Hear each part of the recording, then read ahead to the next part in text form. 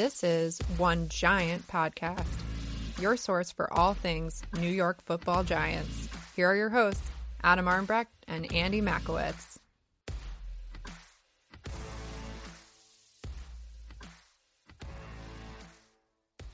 And we are back, good sir. The big game, just to avoid, listen, you were correct, Andy. We got a lot of lawsuits. Filings have been put into motion. And needless to say, this podcast needs to take off in a hurry because Roger's coming for us, man.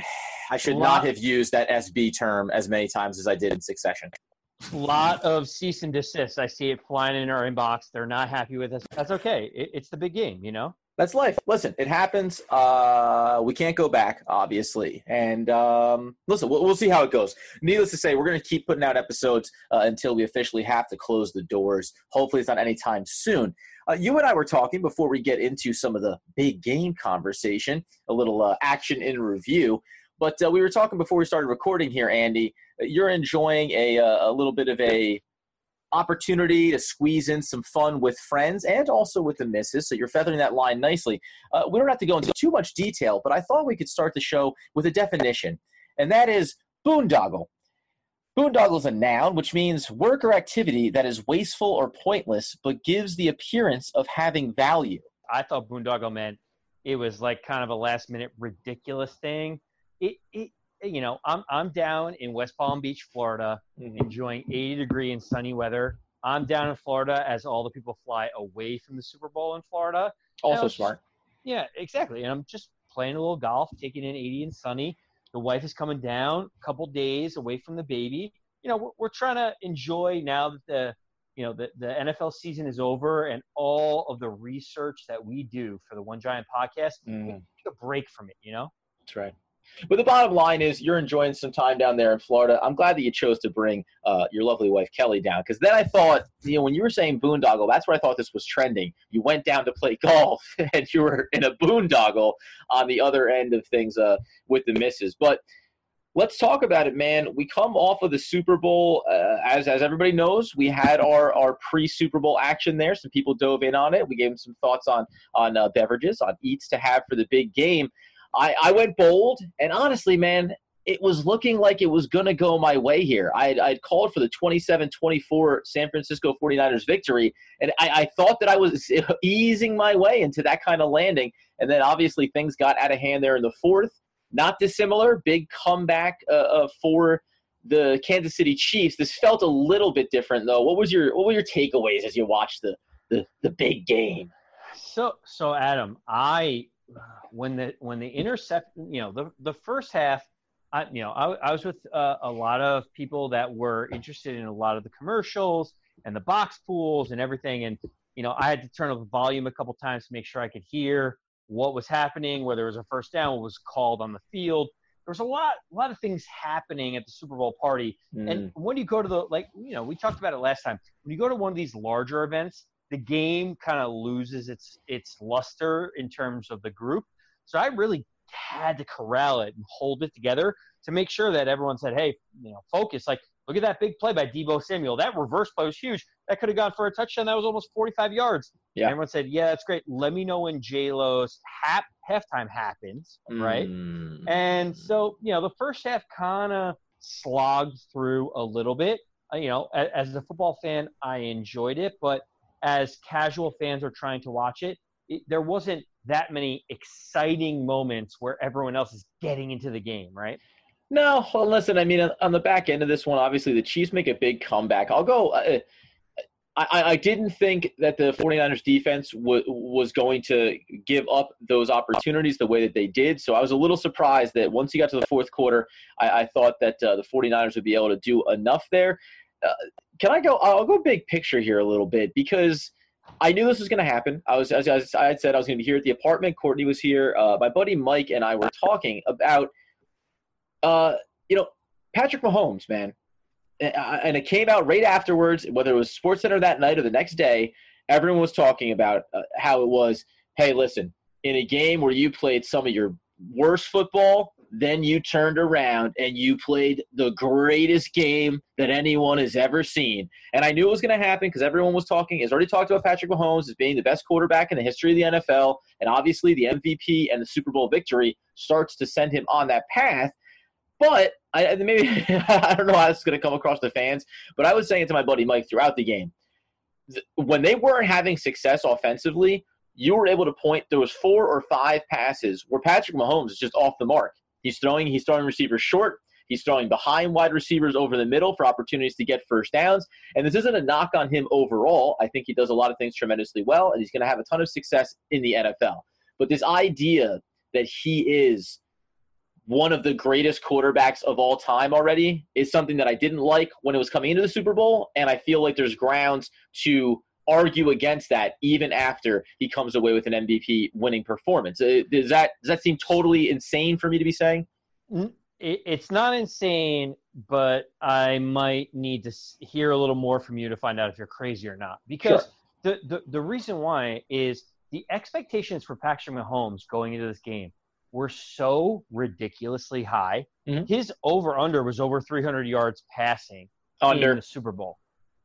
But think about that. Like, in the game, everyone already said, oh, Patrick Mahomes is going to throw for 300 yards.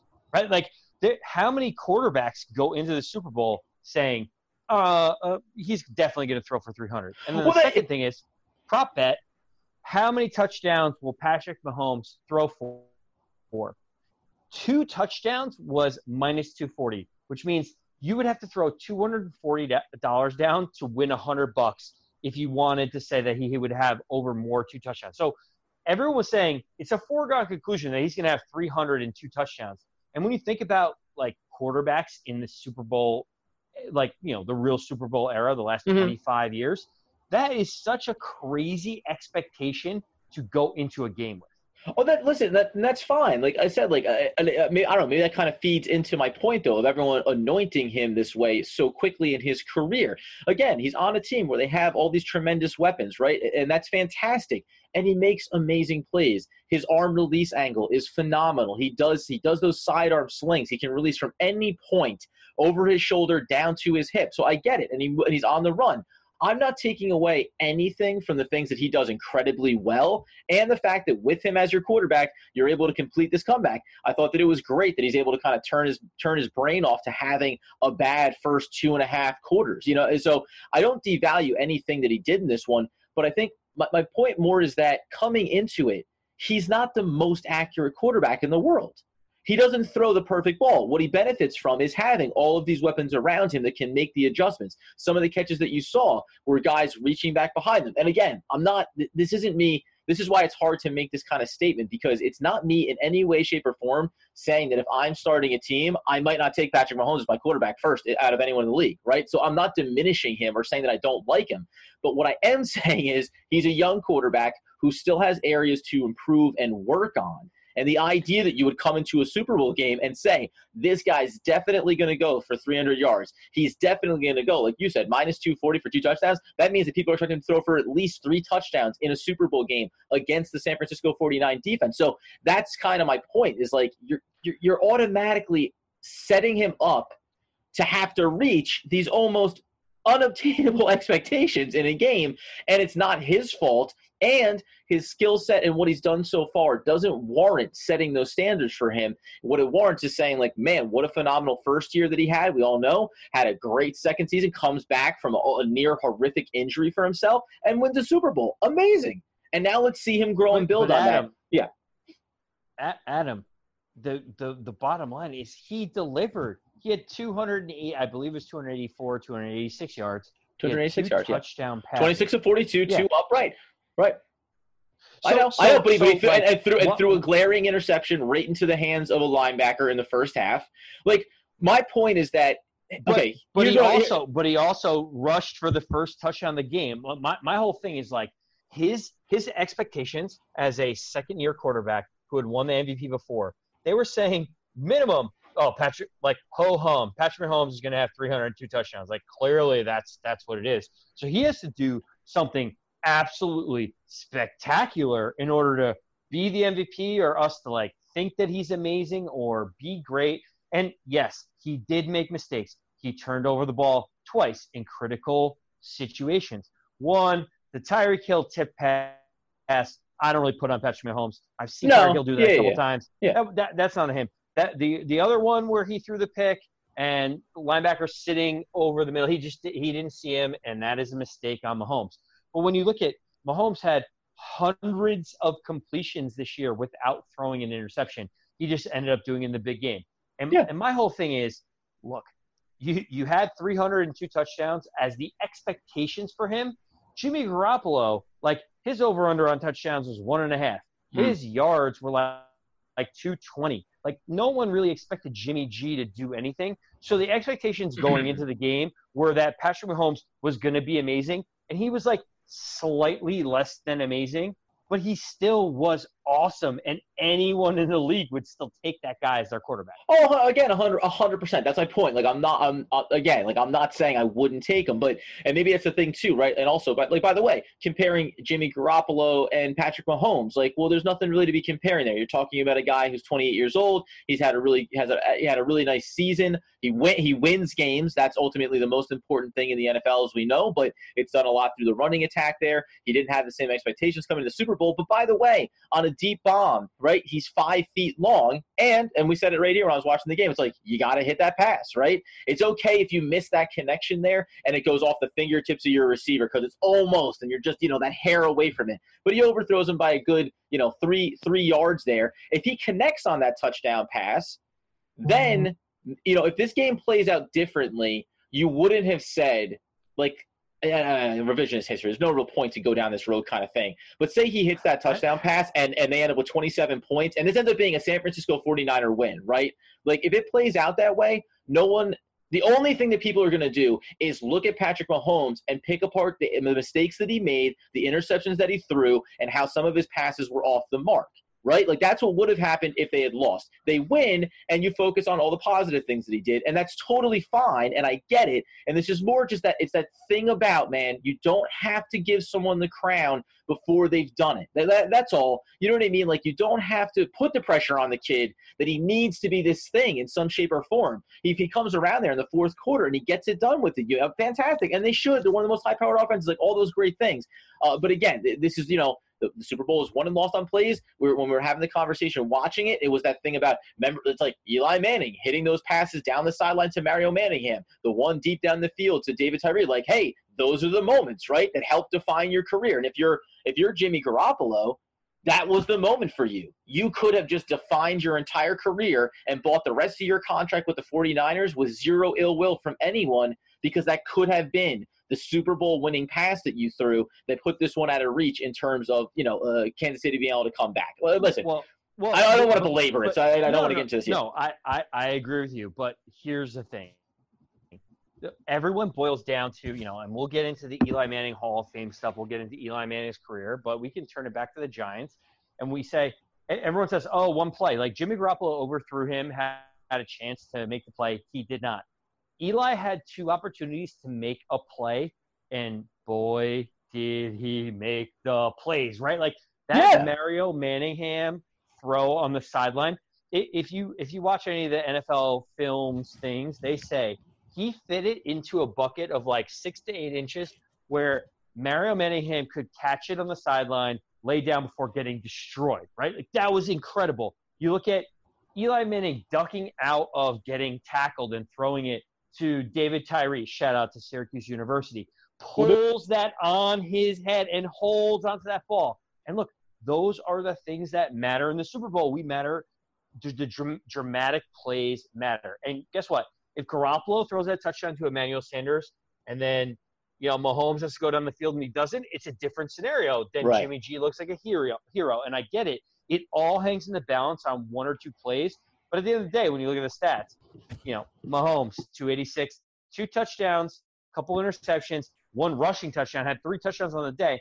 I know people were upset about him getting the MVP, but at the end of the day, we all know how it works. The quarterback gets the limelight.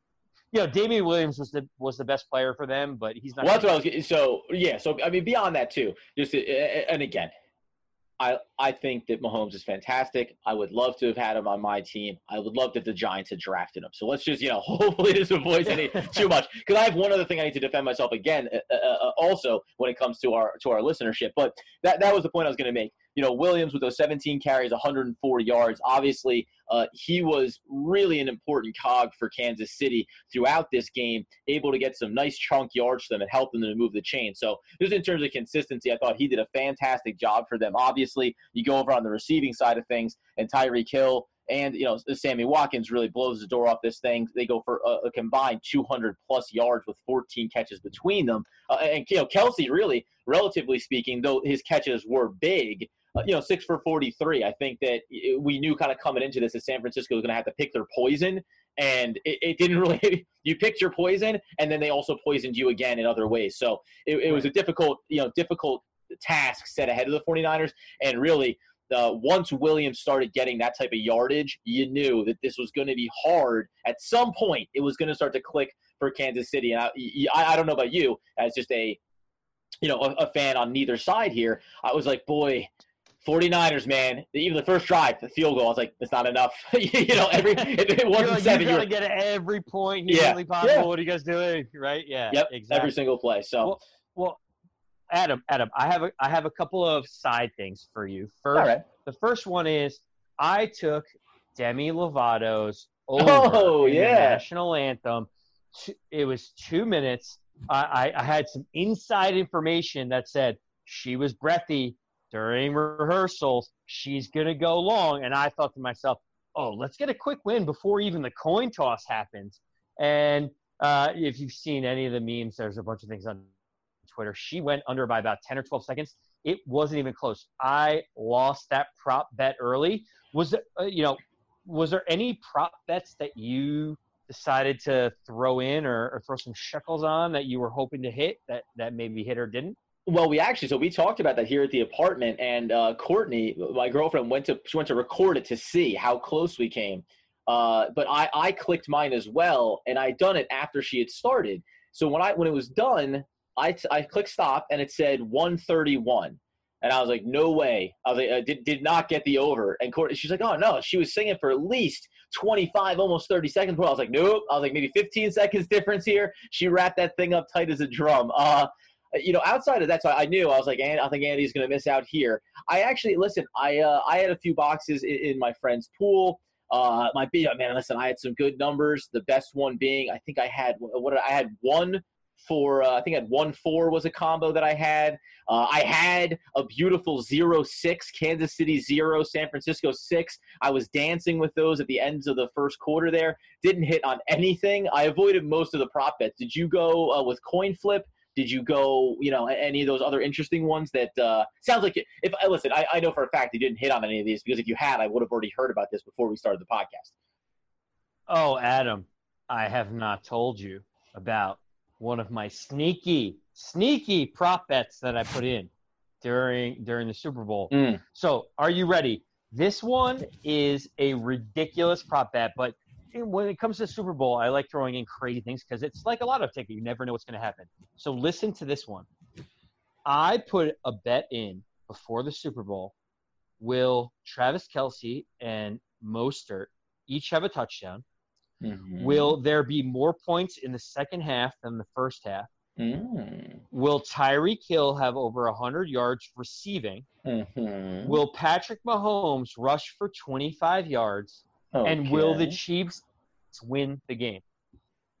You hit on all of those. And do you want to hear something? So those odds were 31-1. Mm-hmm. And listen, I don't want any of our listeners to be a little worried about how much I won. Mm-hmm. I can tell you it was 31-1, and I was in on that bet. And the craziest part about that bet is everything had hit by the late fourth quarter. And Patrick Mahomes had 43 rushing yards at the end of the game. And when there was 1 minute left, he started kneeling the ball down back to try to kill time. And I'm screaming at the TV, like, what are you doing? And I know it's the best thing for the team, and I know it's the best thing for them and to win the game. Mm-hmm. And so I will tell you, he lost 18 yards. Yeah, ended up with only 29 yards at the end of it. Wow. And so he ended up just above the 25 yards. So I ended up hitting a 31-1, a long shot. It felt like betting a long horse in a horse race where you're like, I think I got a good feeling about this guy, you know? And in that regard, Andy means a horse that has very slim odds to win the race, not a horse that physically is longer than the other horses, because obviously that would be an advantage. And I'm talking about a freakishly, like a 9-foot-long horse. Obviously, it's like the wiener dog of horse racing. They don't allow for that sort of thing. Well, listen, that explains why it was a little bit easier for you to go ahead and book those tickets down to Florida to play a little golf and have some time with the missus. So, yeah, listen, man, it was, unfortunately, I think I have gotten to a point where watching the Super Bowl is tricky depending on who's in it. If it's not the Giants, obviously it's going to make a difference. If it's not, maybe the Patriots are in it and you're hoping to see someone else beat them, or you don't want to see anybody beat them because you want the Giants, and the Eagles ended up doing it, so that kind of tarnishes our legacy in that regard. But this was one, and it didn't really jump off the page early in the game either. I think the most exciting part of it was that theoretically the Niners were doing the things that they were going to need to do in order to win this one, using a ton of the clock. They used nearly half of the third quarter on their drive there when the second half got underway. So they were doing so many things well. And I think that was the suspenseful part of it, was will they be able to do enough? And when you end up going inside those stat lines, I think you look at Jimmy G and you do say, ultimately you couldn't afford to have the turnovers in this one if you were going to be able to win this game. So, Adam, what it comes down to is the game is basically over with 10 minutes to go when Tyreek Hill mishandles that pass and it's intercepted, and the San Francisco 49ers are up 10 with 10 minutes to go. I kind of looked over to the side, and even though I've watched a million times the Chiefs come back and come back and come back, I'm like, this game's over. Like it's over. Like, they're up 10 with the ball. They could, if they continue, they're averaging 6 yards a carry in the Super Bowl. If they just continue to pound the ball, this game's over, right? And then you turn around, and at the end of the game, the Chiefs win by 11. It's the same like nonsensical things that happened against the Tennessee Titans, against the Houston Texans. Yep. Chiefs offense is just so dynamic that when you give the ball to Patrick Mahomes, you can hold them down for 5 minutes, you can hold them down for a quarter. You just cannot hold them down for 4 quarters. They were averaging 43 points going into this game. The Niners had the best defense in the league. They gave up 31 points at the end of the day, and that was really the difference in the game. Giants news and notes. Yeah, I want to move just a couple of quick house cleaning notes in and around the Giants before we get out the door here. I will say, too, that one of the things that benefits for the Chiefs is that they are a team that, their offense is predicated on grip it and rip it, move that ball downfield in a hurry. So at no point when you're losing these games is it difficult to try to turn that on, because that's always what your mentality is. So I think that's to their benefit as well, because the game plan doesn't change when they're down. Unlike if you were the 49ers and you got down in this one, then you start to ask your team to do things they haven't done throughout the year. So, listen, end of the day, congratulations to the Kansas City Chiefs. Congratulations to Andy Reid. Finally gets that Super Bowl championship. Be curious to see if he comes back for maybe one more year before that big contract gets underway for Mahomes, and then it makes them lose offensive linemen, and they have issues in terms of the cap space and all that sort of things. Or does the old gentleman ride off into the sunset? Does the happy walrus go back into the sea from whence he came? Only time will tell. Adam, yeah.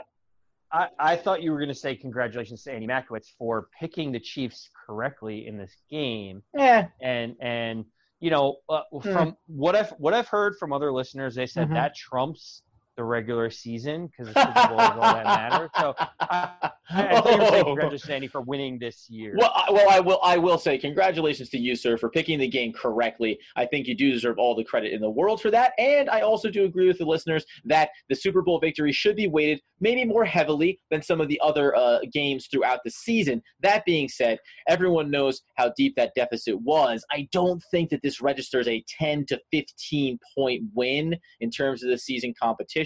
But that's something we can go to the committee with in the offseason. Nevertheless, man, you had it right, and hats off to you for doing so. we move quickly into some quick news and notes here.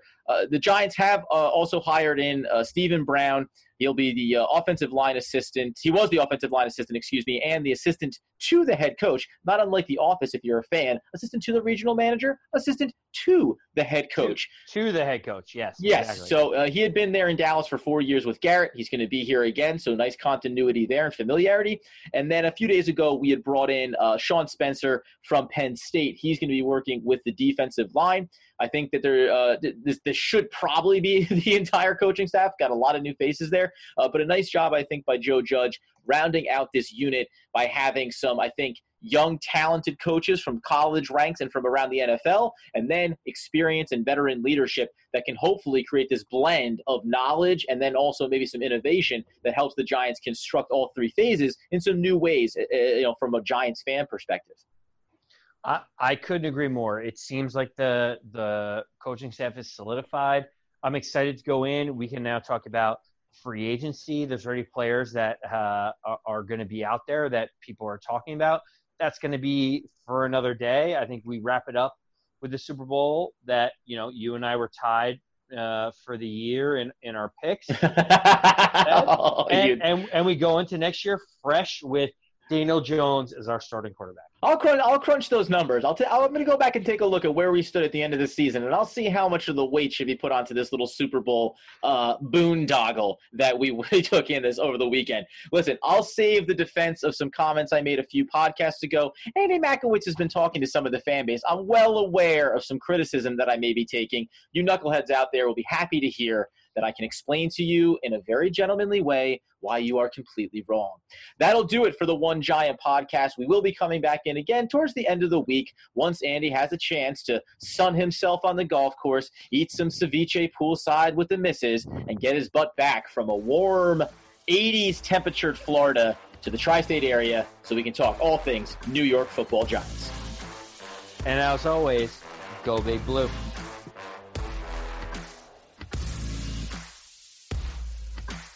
You can follow Adam and Andy at One Giant Podcast on Instagram, Facebook, and Twitter. Remember to download, rate, review, and subscribe to the podcast on iTunes or wherever podcasts are available. This has been One Giant Podcast.